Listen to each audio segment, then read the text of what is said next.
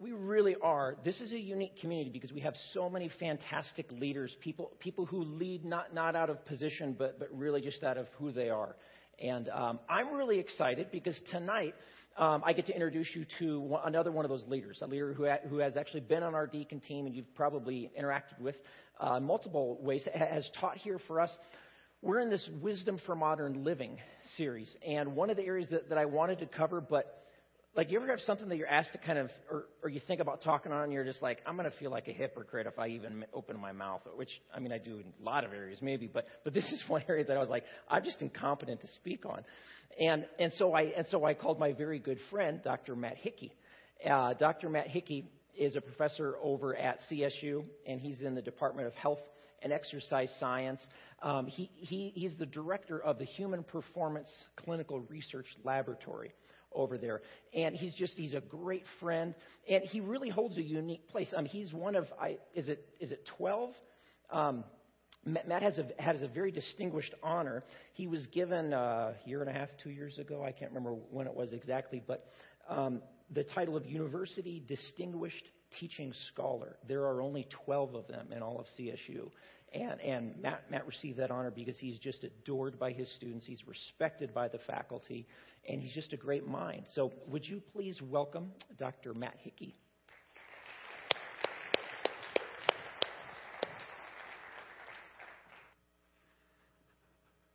Thank you, Brent. You read that very well. I didn't have any typos in it when I handed it to you. That was good. I think I can do better than that. I'll work on it. So we're here to talk about wisdom and care of the body. And so with that in mind, I'm going to ask you to get a little exercise and just stand up with me for a moment, if you would. Now, I promise I'm not going to ask you to touch your toes or do any burpees or one-arm push-ups or anything like that. I actually want you to join me for just a moment. One of the pleasures I get in sneaking in here every now and then is I get to publicly say thank you to Brent. I trust you do that on a regular basis. If you don't, I want to encourage you to do so. He is a treasure and a blessing to this church. This series that he's wrapping up on wisdom is quintessential Brent Cunningham in many ways. I've often thought over the years that he's been a friend. I've had the privilege of calling him friend. That he really models the greatest commandment so well. To love the Lord your God with all your heart, all your mind, all your strength. And as we do so neatly on Wednesday nights, to love your neighbor as yourself.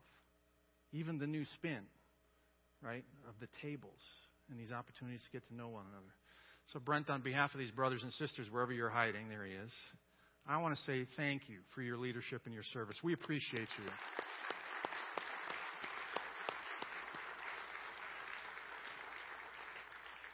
Now, with a nod towards my friend Phil, I'm also going to don a different pair of glasses so I can actually read and see what we're doing here. Oh, by the way, before I forget, you can sit down now. Get carried away, and then you really will get some exercise, right?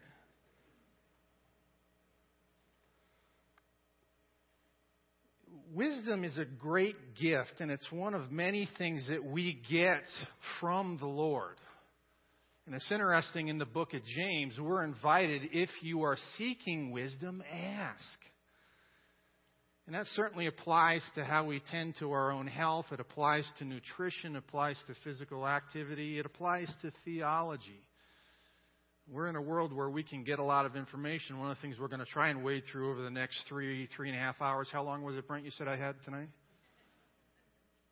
To try to give you some general resources on sort of how do we exercise wisdom as we think about care of the body. But one of my favorite quotes comes from one of my favorite writers, St. Augustine. This is writing 16 centuries ago when he reflects on this gift of wisdom. He says, "We have that which we can all enjoy equally and in common. What you take, what I take, what any person in this room takes from this fount of wisdom remains unharmed for someone else to take. It's not a zero-sum game. We all have access to the inexpressible riches in this fount of wisdom that is our Redeemer and our Lord." Now, when we think about care of the body, the first thing that comes to mind for me is, what are we talking about? Who are we as persons, and what are we enjoined to take care of? And, of course, the scriptural picture that we get is that we're this wonderful mix of body and soul, right? So if we go back to the opening chapters of Genesis, in Genesis 2:7, we get this wonderful picture that the Lord God formed man of the dust of the ground. And this is the key part. And breathed into his nostrils the breath of life, and man became a living soul. So the traditional Christian tradition is that we are ensouled bodies or enfleshed bodies. And they're inseparable. Now, there are some problems with the long-standing tension between that body-soul dualism that both philosophers and theologians have been talking about. And we'll talk about some examples of that tension that I think are inappropriate in just a few minutes. The bottom line I want to share is that the care of this wonderful hybrid that we are, this body-soul mix, this person that we represent, really should be taken in the context of stewardship. I'll remind you of some New Testament verses Paul shares with the church at Corinth about our body being a gift. A gift, by the way, that was redeemed at great price. One other thing I would point out right now that's important, those of you that are regular studiers of the Word, in the New Testament, the Apostle Paul in particular spends quite a bit of ink warning us against the temptations of the flesh in contrast to the pull or the call of the spiritual life. We see that most prominently in the 5th chapter of the book of Galatians in particular, but it's a common theme for Paul. I want to point out a couple of things. Body in the Greek is the word soma. Flesh is a different word and a different concept. Flesh in Greek is the word sarx, S-A-R-X. And when Paul talks about flesh, he's not literally talking about our physical body. He's talking about inclinations that look unto ourselves as the author and perfecter of our own faith, as opposed to the Lord, who is the real author and perfecter of our faith. So don't read too much into flesh-spirit tensions that Paul rightly points out as temptations to sin, and translate flesh into being sort of synonymous with this notion of the body. Sarx and soma are two different things, two different words, two different theological constructs. Now, the other thing we have to be careful about, of course, is avoiding extremes. And there certainly are, given the overabundance of information we get, given popular trends, we can certainly get on the bandwagon of extremes about physical activity or diet or even diet supplements that have little bearing on truth, little understanding or relation to nutritional biochemistry or to exercise physiology. We're off and running, and at some point we lift our heads up and say, I just spent a whole lot of money on something that really was perhaps not well thought out. So these extremes we have to be careful about. Now, there are some interesting extremes. So I have the privilege of teaching on campus. I teach an undergraduate physiology of exercise class. I get to direct this lab, and there are multiple colleagues who do really interesting research in that lab. And it's interesting, most of us that get into the study of human physiology do so because, just as is articulated in Psalm 139, we really have that rich sense of the human body being fearfully and wonderfully made. And often when we teach classes, we use examples of extremes to show you the far end of the spectrum on the wonders of that human machine. So let me toss out a few examples, and you can decide which one of these are nuts and which one of these are simple examples of, wow, the human body can do that. So if you follow the men's marathon, the Berlin Marathon was completed recently. It has garnered a well-earned reputation as being the fastest course in the world. So last time I checked, the top 10 or 15 times ever recorded by male runners are all at the Berlin Marathon. So just a couple of weeks ago, the world record was broken yet again in Berlin. And the current men's world record in the marathon is 2 hours, 2 minutes, and 58 seconds.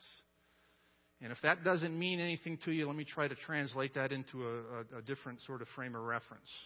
So how many people in here, and I would like to see a show of hands on this one, how many people in here can run a 4:41 mile? I'll wait. Maybe not now. Maybe in the glory days. Anybody run a 4:41 mile? Okay, we've got a brave soul over here, right? Now, try running a 4:41 mile 26 consecutive times over a 2-hour period without stopping. That's what we're talking about when we're talking about a 2:02:58 in the marathon. It's impressive. It's an example of the human machine at its finest. Now, my next two examples are a little more on the sort of nutty end of the spectrum. Okay. So in 1996, the season on Mount Everest was featured in John Krakauer's well-known book, Into Thin Air. About a dozen people died on Everest that year, unfortunately, due to some storms, getting stranded at altitude, etc. There was an individual on Everest that year, a native of Sweden, who early in the spring hopped on a mountain bike in Sweden and proceeded to pedal his way from Sweden to Nepal. And by the way, if you haven't looked at a map recently, Sweden and Nepal are not neighboring countries. Okay? Got off his bike, worked his way up to Everest Base Camp, and managed to dodge most of the worst of those storms. Summited Mount Everest without supplemental oxygen, solo. Got back on his bike and rode home.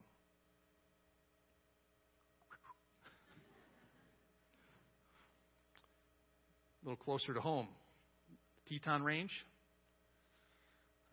Some of the guides over the years have developed an underground race course.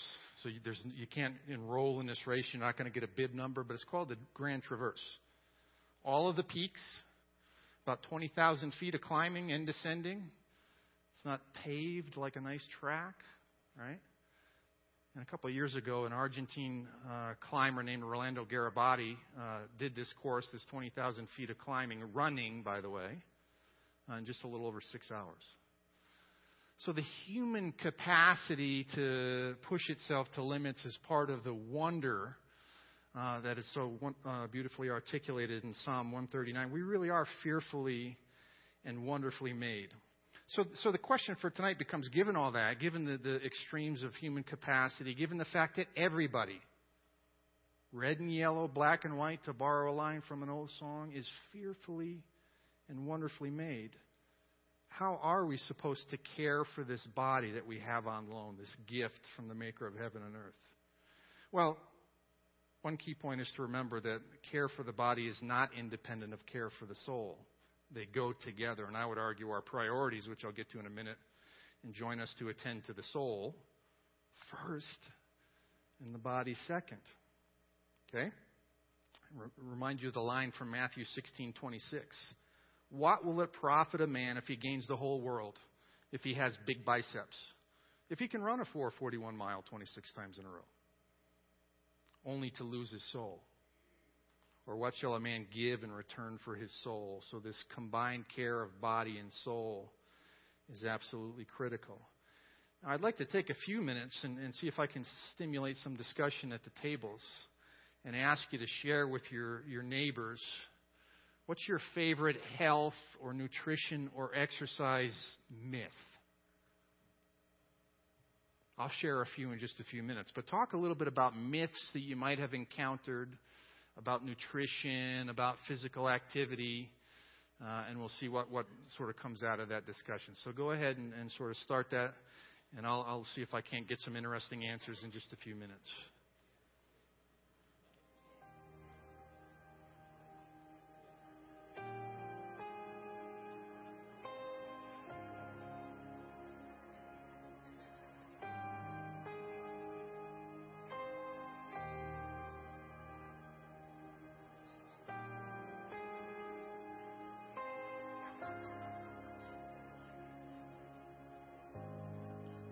Moon and stars, they bled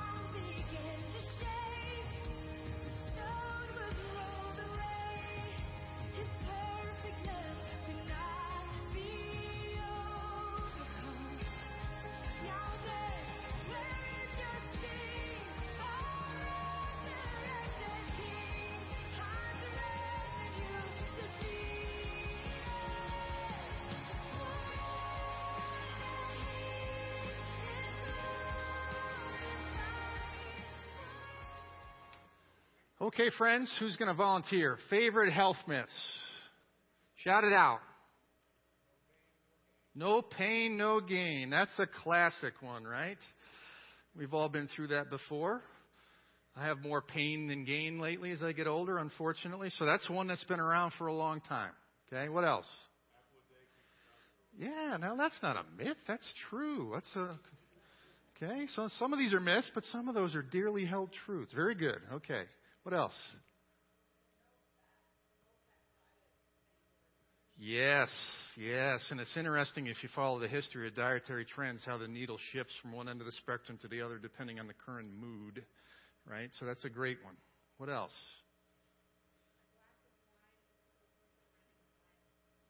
Okay, that's good news. I'm glad to hear that. Very good. A glass of wine is the equivalent of running a mile. Okay? So 26 glasses in 2 hours, 2 minutes, and 58 seconds? Very good. So we can certainly have fun. And by the way, if I sort of peel back the curtain on what goes on with academic life, the discussion we're having right now is certainly a water cooler one I have at work, where it may be a student that asks, legitimately, I want to know. I'm seeking wisdom in class. I heard about X. And we have to try to keep a straight face and not have the mirthful, you got to be kidding me routine.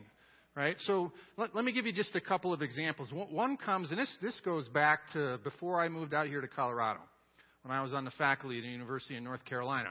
We get these calls all the time of somebody they've got a product they want to sort of hawk, and they'd like us to do research on it. And this one has always stuck in my mind. My astonishment hasn't diminished over the years. So this is a better mousetrap in terms of exercise performance, and the product was oxygenated water. Okay?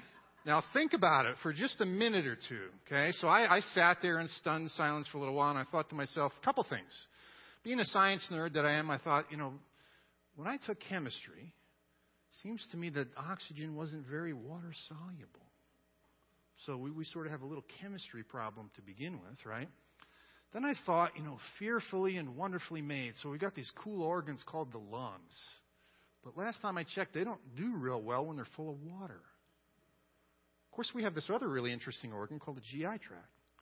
And that does real nice when it's filled with water, but maybe less so when it's filled with air. Correct? So that was one of the no thank yous, right? I don't care how much money you want to throw at me. I've got better things to do than check out your oxygenated water, right? Let me give you another one, which I've never studied, and if I'm about to offend anybody, just understand this is the science nerd talking, right? And I don't need a show of hands here, right? How many people have heard of 5-hour energy? Okay? Now, one of the things that always amuses me, and I say this, is my PhD is in bioenergetics, biological energy transfer. So I come with my own sort of tunnel vision, and I am a nerd. I'll be the first to admit it. So I hear 5-hour energy, and then one of the things they commonly feature in that ad is that there are only 4 calories. My alarm bells start going off. Of course, guess what calories are? Energy. Okay? And guess how many calories you expend just sitting here listening to me yak. About 1 calorie per minute. So in my mind, the nerd's mind, I think 4 calories, 4 minutes of energy. Where do we get the other 4 hours and 56 minutes from? Okay? Now, again, they have a little bit of caffeine in there and some other things, but it would be a little bit like showing up at the gas station saying, I need 500 miles worth of gas. And they sort of adjust your spark plugs, and they clean the wiper blades, other things that sort of help the car. But they actually only put in 2 ounces of gas and say you've got 500 miles worth of gas. That's not exactly how it works. It's a little bit of a misunderstanding of energy. And I'm always amused. By the way, product's doing great. It's jumping up the shelves like hotcakes. So maybe they know something I don't know. Well, if you're going to follow in your notes, we have the 3 P's, principles I'm going to share with you over the next several minutes. And the first one is prudence. prudence. P-R-U-D-E-N-C-E, prudence. Now, Brent has been talking about wisdom for the last several weeks. Wisdom in the Greek is taken two ways, two different words. The one we're more used to thinking about is the Greek word Sophia.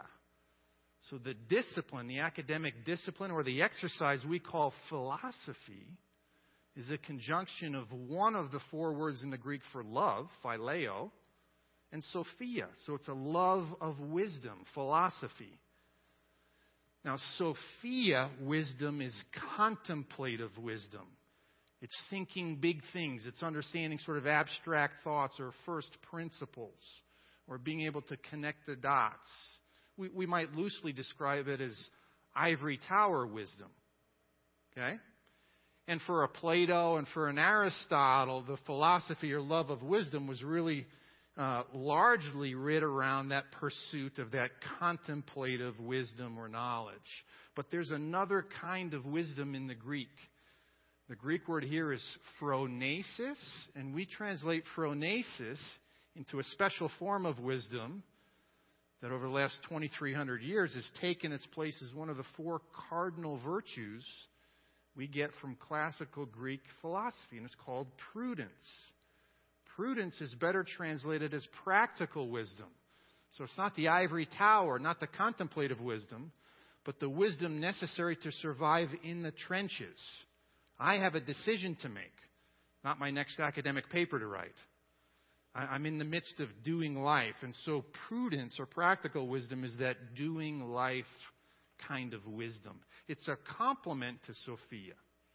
But it's being able to translate that book learning, if you will, into reality. So, for example, the exercise physiologist who had never laced up a pair of Nikes before might have some Sophia. He understands the exercise physiology that he gets from the textbooks or that he teaches the students.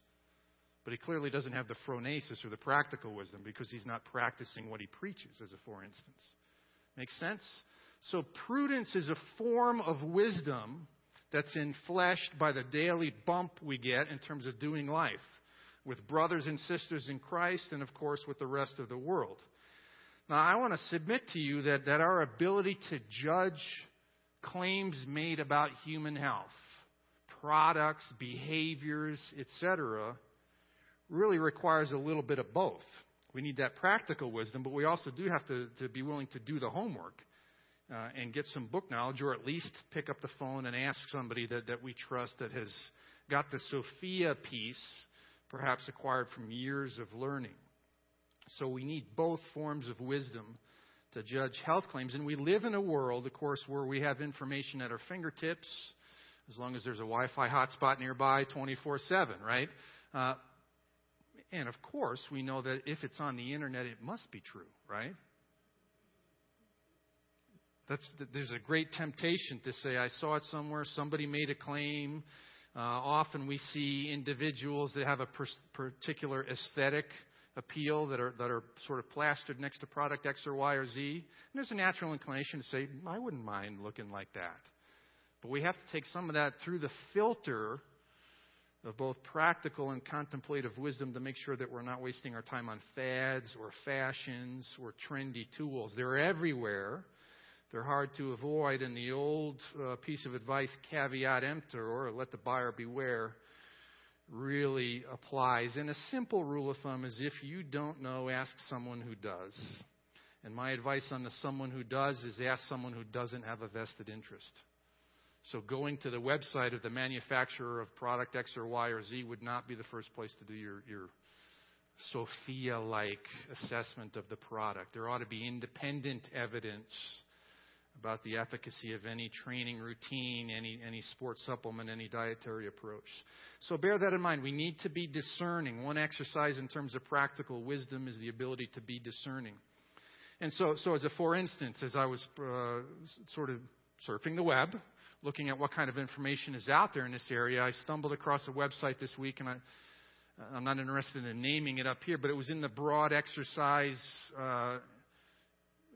and Christianity Venn diagram where they're intentionally pointing out that there's an overlap. So this was a personal trainer who was explicit about their faith, and more power to them. It's great stuff. But in just a couple minutes on that website, I found more information about the size of your guns than the amount of time you spend in the Word, or what's my witness to other individuals. And those kinds of things make me at least a little bit nervous. I want to submit to you that Christ is far more interested in our heart, mind, soul, and spirit than the size of our biceps. And that should be self-evident. But sometimes, again, we have to wade through what's the mission, what are the aims, what's the ethos of a particular product or a particular company. And often we can do so fairly quickly, as it turns out. So be willing to do some homework. And if there's an explicit emphasis that's more on me, as opposed to him, then again, I would say proceed with caution. Fair enough? That would apply to any kind of product, coaching techniques, lifting techniques, etc. There's an old rule of thumb my dad used to tell me. You've probably heard it more than once, and that is, if it sounds too good to be true, it probably is. Probably. Not always. But have your radar screen on high, okay? The other thing you have to take with a grain of salt is anecdotal evidence. And here I put on my science hat again. Right? So testimonies. Now again, if the testimony comes not from somebody on a website who you don't know from Adam, but maybe a close friend, somebody who's journeying down a similar path as you, that probably carries a little bit more weight with it. But we also have to understand, while we're all fearfully and wonderfully made, we're also differently made. So no matter how good at product X or Y or Z might have worked for your sister, your brother, your closest friend, it may not bear the same fruit for you. I'm going to let you in on a little secret. I spent the last 25 years training my heart out to be just like Lance Armstrong or Greg LeMond. Ain't happening. I can throw as many passes as Peyton Manning does in his entire life, and I'm never going to start as quarterback for the Denver Broncos. We're differently made. We have to understand those kind of things. So when we think about testimonials, we think about professional athletes that are involved in promoting products, we have to bear in mind that we're talking about different individuals, right? And of course, as Christians who exercise the gift and the responsibility of wisdom, we shouldn't be afraid of evidence. In fact, we should expect it. So if there's a claim, well, can you show me the research that's involved with this? Can you show me the metabolic pathway into which it fits, etc.? We should be willing to look for that, to do a little bit of homework. And I want to give you a couple of reminders that kind of balance this story. These come out of Scripture, right? And these are both going to be very familiar to you. The first one is in 1 Timothy 4:8. Paul reminds his trainee, his favorite young disciple, Timothy, that physical training is of some value. Okay? So he doesn't, it matters. It's part of this integrated whole of what it means to be a healthy, flourishing human being. It's of some value, but godliness has value for all things. It transcends physical activity or diet. Holding promise for both the present life and the life to come. Amen? And of course, in Matthew 15:11, when Jesus is reminding his disciples about understanding priorities, he says it's not what goes into the mouth that defiles a person, but what comes out of the mouth.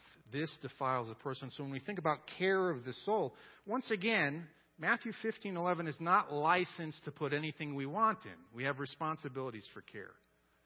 But we have to place those things in their proper orientation to soul care and to a right relationship with Jesus Christ. And of course, Matthew 15:11 was uttered in the context of a long history of Jewish dietary laws that were being overturned in this new covenant. So he was speaking to hearers who had a very different sense of dietary expectations than what we have nowadays.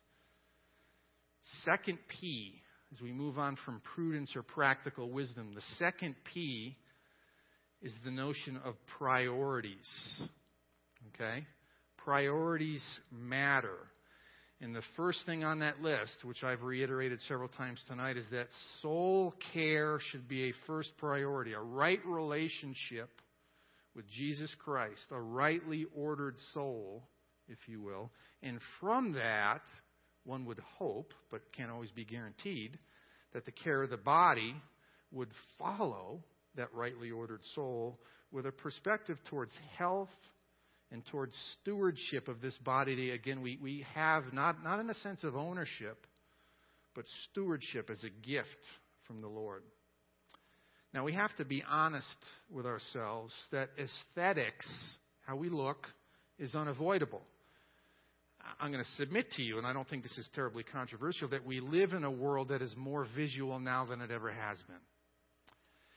We also live in a world in which certain cultural mores have been jettisoned.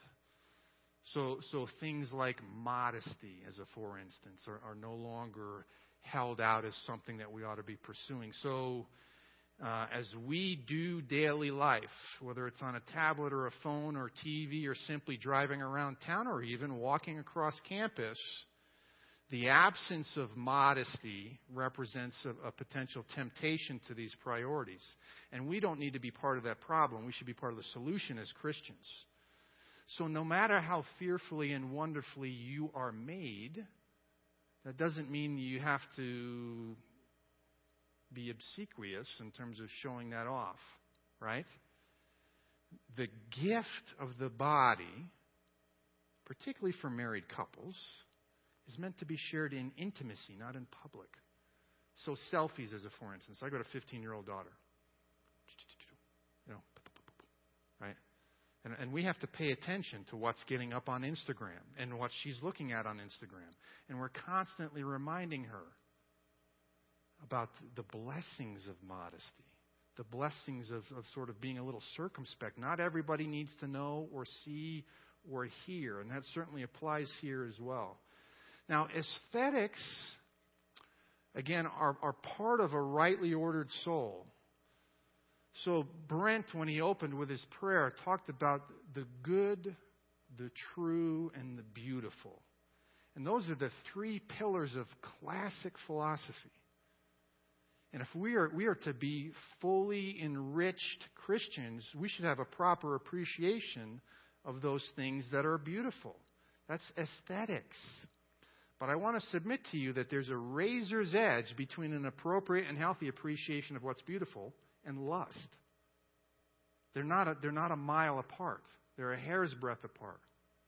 So we should be able to celebrate. And whether that celebration is of nature, did you hear, by the way, what happened today as the science geek? The European Space Agency landed a probe on a comet that was traveling 36,000 miles an hour, 330 million miles away from Earth. So they flew a probe over a third of a billion miles away, and plopped it down on an object going 36,000 miles an hour. I want to see some of the pictures. There might be an aesthetic component to the pictures that come back from that process. That's neat. We live in a great state. That's neat. Michelangelo's statue of David, aesthetically pleasing. Keep that in its proper place is all I'm pleading with you. Aesthetics is an important part. Appreciating the beautiful is an important part of living a fully flourishing human life. We should care what we look like. Thank God I've got a bride that cares what I look like. So I can get out the door and on my way to work in the morning looking at least remotely presentable. Now, I keep teasing her, by the way, and I'm going to try to recruit some allies here. So I've had this beard for 15 years. I haven't shaved in 15 years. And I keep telling her, and of course, as times change, I need to use a different metaphor. So 15 years ago, it was I want to do the ZZ Top routine, right? Well, what is it nowadays?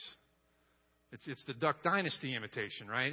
But she's not going for it. And I said, well, honey, I'm not going to shave it. And she said, I'm going to cut it in the middle of the night. And, so she doesn't find the big, prophetic, biblically grounded beards terribly compelling. And I'm not going to fight that battle. I'm happy with what little I have. In fact, I keep telling her that may be the only hair I have after a while, so you better enjoy it, right? So the beautiful, the true, and the good as part of our pursuits as Christians are noble. But all of them, and beauty in particular, have to be placed in its proper orientation, because the temptations, the snares that attend those aesthetic pursuits, the pursuits of the visual, are high risk. And we simply need to be aware of that. And I want to submit to you again that while it seems to be dying in the society we find ourselves in, modesty is one of the greatest virtues in the world. And purity, a complement to modesty, is a commandment. It's not an option. We're called to be pure as Christians. So let me remind you about a lesson that Peter writes in the first Peter, in chapter 3, verse 3. Do not let your adorning be external, the braiding of hair and the putting on of gold jewelry or the clothing you wear. But let your adorning be the hidden person of the heart, with the imperishable beauty of a gentle and quiet spirit, which in God's sight is very precious. So again, if we rightly order our orientation there, it's soul care first. Not inattention to how we look, not inattention to our health or our nutrition, but a proper orientation, a proper setting of our priorities. Now, those of you, again, that are regularly in the Word might come back to me and say, oh, that's all well and good, but I know that Scripture tells me that my body is a temple. True? Is that all it says? Lesson here, again, is to make sure we take a look at the entire verse. My body's a temple, and I'm honoring God by doing X and Y and Z. Perhaps. The verse in which this comes from, of course, is 1 Corinthians 6:19. Do you not know your body is a temple? Period. That's all that verse says. Right? Or do you not know that your body is a temple of the Holy Spirit, who is in you, whom you have from God, and that you are not your own? You are stewards, hosting the Holy Spirit. For you have been bought with a price, therefore glorify God in your body. Paul makes a similar argument in 1 Corinthians 3. Do you not know that you're a temple of God and that the Spirit of God dwells in you? If any man destroys the temple of God, God will destroy him.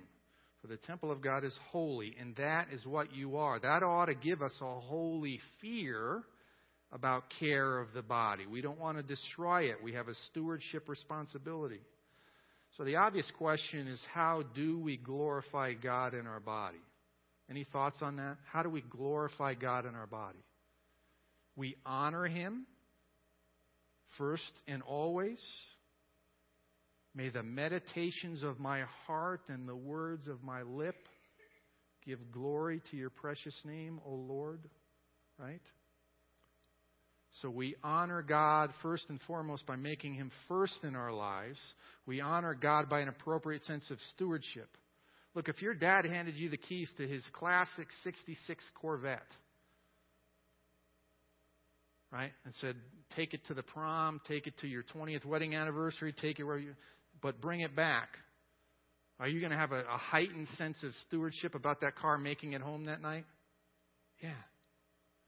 Well, that pales in comparison to the stewardship, the keys we've been given to this jar of clay that we inhabit from God.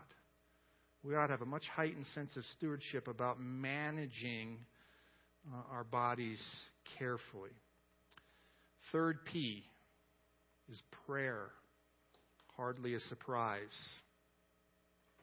What do we pray for?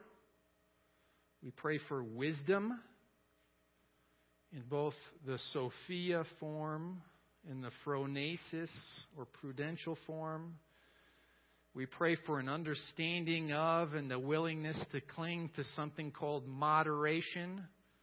We avoid extremes, right? If one glass of wine is worth a mile. This is a classic temptation, okay? If this particular sports supplement that I take one a day of is supposed to make me bigger, faster, stronger, then why don't I take 20 a day, right?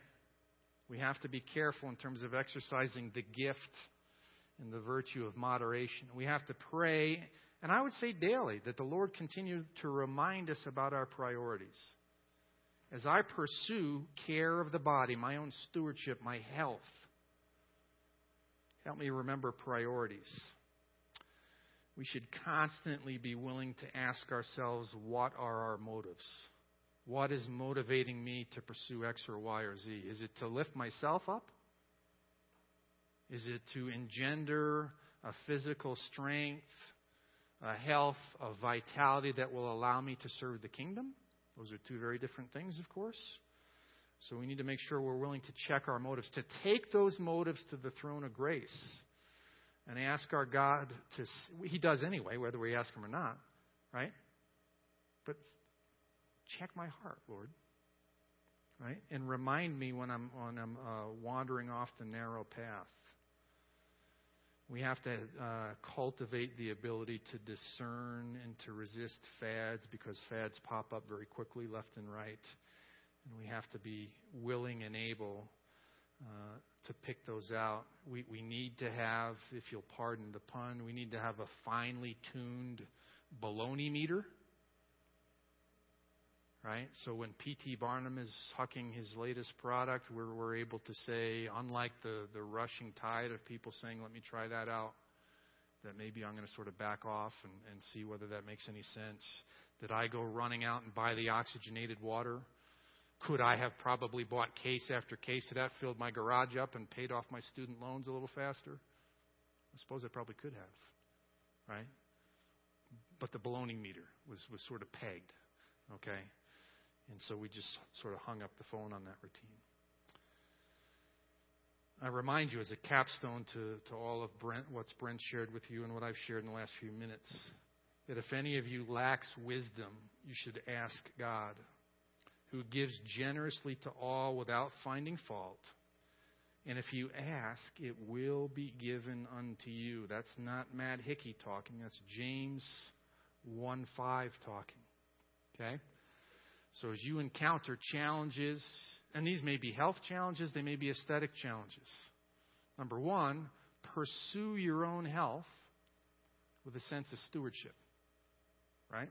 Prudence, priorities, and prayer ought to be the three sort of rungs on the ladder that we climb as we consider working our way towards a particular goal we might have in mind, towards a particular pair of pants that we might have in mind, right?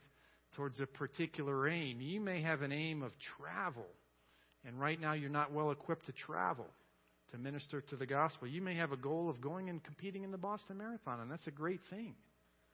Keep it in its proper orientation, okay? So bear those things in mind. And as always, just be willing to look across the table, willing to look amongst fellow members of the body of Christ and just ask, what do you think about? Have you heard about? Has it worked for you? Who should I go ask? We are all sort of part of this family as members of the body of Christ together, and we should be willing to share those experiences, and for those that have the expertise, share the expertise as well. Amen? So, what better way to celebrate care of the body than to have a foot race to the back table to get the treats, right? So let me close with a word of prayer if I can. And let me remind you, for those that are motivated to support, to continue to give to the ministries and through Timberline Church to the many ministries that are supported here, that we don't pass the plates like we used to, but you'll have an opportunity to give on your way out the door. But I'll look forward to some fellowship, and I would ask you to save me one of those high-calorie things back there. I've been fasting all day in anticipation of this. So you're not buying it, are you? Okay. Let's close with a word of prayer. Father, we rejoice in the truth that we have been bought with a price, the precious blood of the spotless Lamb, that our rock and our Redeemer would pierce the veil between time and eternity, would grab hold of us, would purchase us, and give us the inexpressible gift of calling ourselves Christians, disciples of Christ, and brothers and sisters in this great and glorious and diverse body of Christ. And Father, we do, all of us, approach the throne of grace and we cry out for wisdom. Wisdom in all aspects of life. We pray that you might speak unto us, that you might direct our steps, that you might help us to be gracious and winsome witnesses, testifying to your incredible grace and mercy in our own lives. May we always and everywhere, Lord God, be found to be glorifying your precious name. We ask these things above all in the matchless name of our risen Lord and Savior, Jesus Christ. Amen. So please stay seated for 10 seconds and I'll meet you back there. Just kidding. Enjoy. I'll see you in just a few minutes.